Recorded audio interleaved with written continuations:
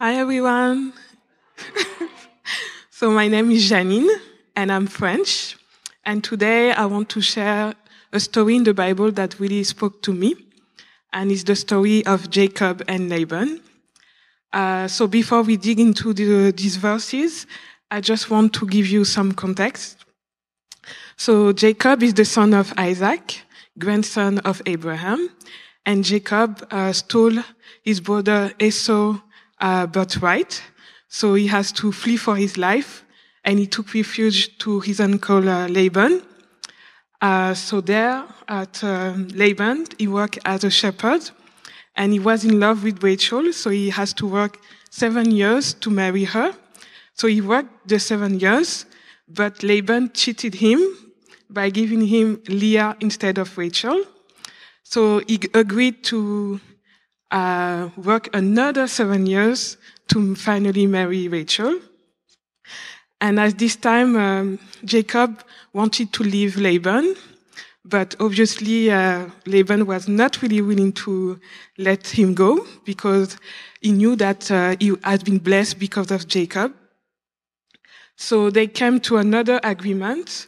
So they agreed that the stripped and spotted lambs will be the wages of Jacob. But here again, Laban cheated Jacob. He stole this lamb and gave them to his sons. But nevertheless, these lambs multiplies, and Jacob became very rich in both people and livestock. And at this point, Laban did not regard Jacob with favor as before. So God says to Jacob to leave Laban. So Jacob fled, but Laban pursued him. And so here we are in the scripture. So let's read Genesis 31 from verse 25.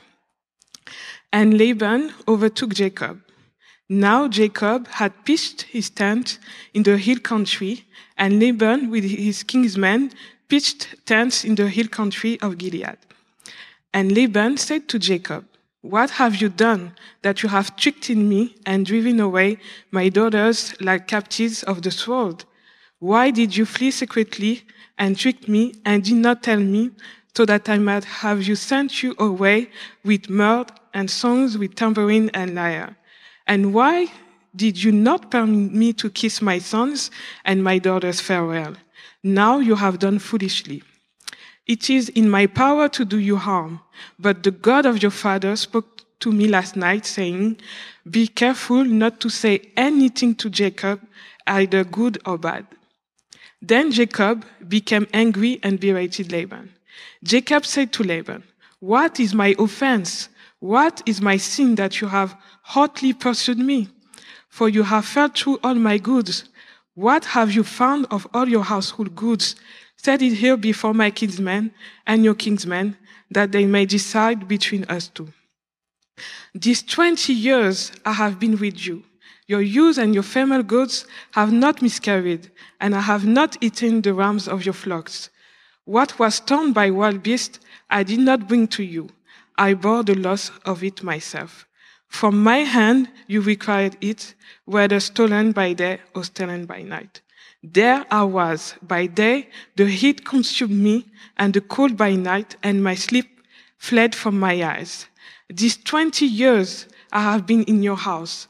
I served you 14 years for your 2 daughters, and 6 years for your flock, and you have changed my wages 10 times.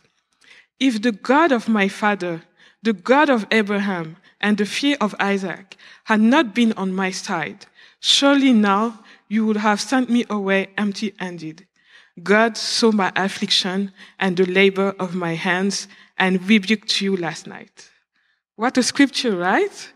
We can feel the tension between Jacob and Laban. And I have some questions for you. Have you ever experienced like people taking advantage of you? Or maybe not being fairly rewarded? Or also feeling trapped and stuck in your situation? And maybe you have been in this situation for a long time. I can tell from my story that I have experienced all of that. Because when I first read this story, I cried. because I have experienced all these things back in France at my work. Yes, I was working very hard, meeting the deadlines, reaching my quarterly goals, but I felt I was not fairly rewarded, that my company was taking advantage of me. I felt trapped and stuck, and I didn't see an end to this. And I even remember that I have been hired at a certain level, and in that particular year, the labor agreement projected a salary increase, but my manager decided to decrease my level so that I could not benefit from the salary increase. I felt very trapped because if I did not sign this new clause, I would have lost my job. But nevertheless, I kept doing my job with diligence. And looking back, I can testify that God was with me, helping me to do my work. I remember that I needed to do complicated reconciliation. So I work in finance, so if anyone can relate to that. But I remember each time I was crying to God, He always gave me the solution on this reconciliation. And also, I had a colleague that had been hired after me, but he got promoted and not me. I didn't get the promotion. But however, like Jacob, God has a different plan for me and gave me a way out. So there was an opportunity at my company to work in Canada, and I applied, and by God's grace, I got the job. So my way out was Canada. God get me out of this situation by opening a new door, and here I am today, and I even got a promotion in Canada. Okay, so what I can learn from this experience and from Jacob's story. First, you need to remain loyal to God, even when your situation is unjust. God is not blind. I really like a passage in the Psalm saying, "He who planted the ear, does he not hear? He who formed the eyes, does he not see?" I knew that God was with me because he was helping me doing my job. And finally, I would say to persevere in serving others, even when they don't deserve it. Laban didn't deserve it. My former fund manager didn't deserve it. But ultimately, the reward comes from the Lord. God was on my side. And to conclude, I would say also, love your enemies. If they don't change, you will. And if you are currently experiencing this situation, rest assured that God is on your side.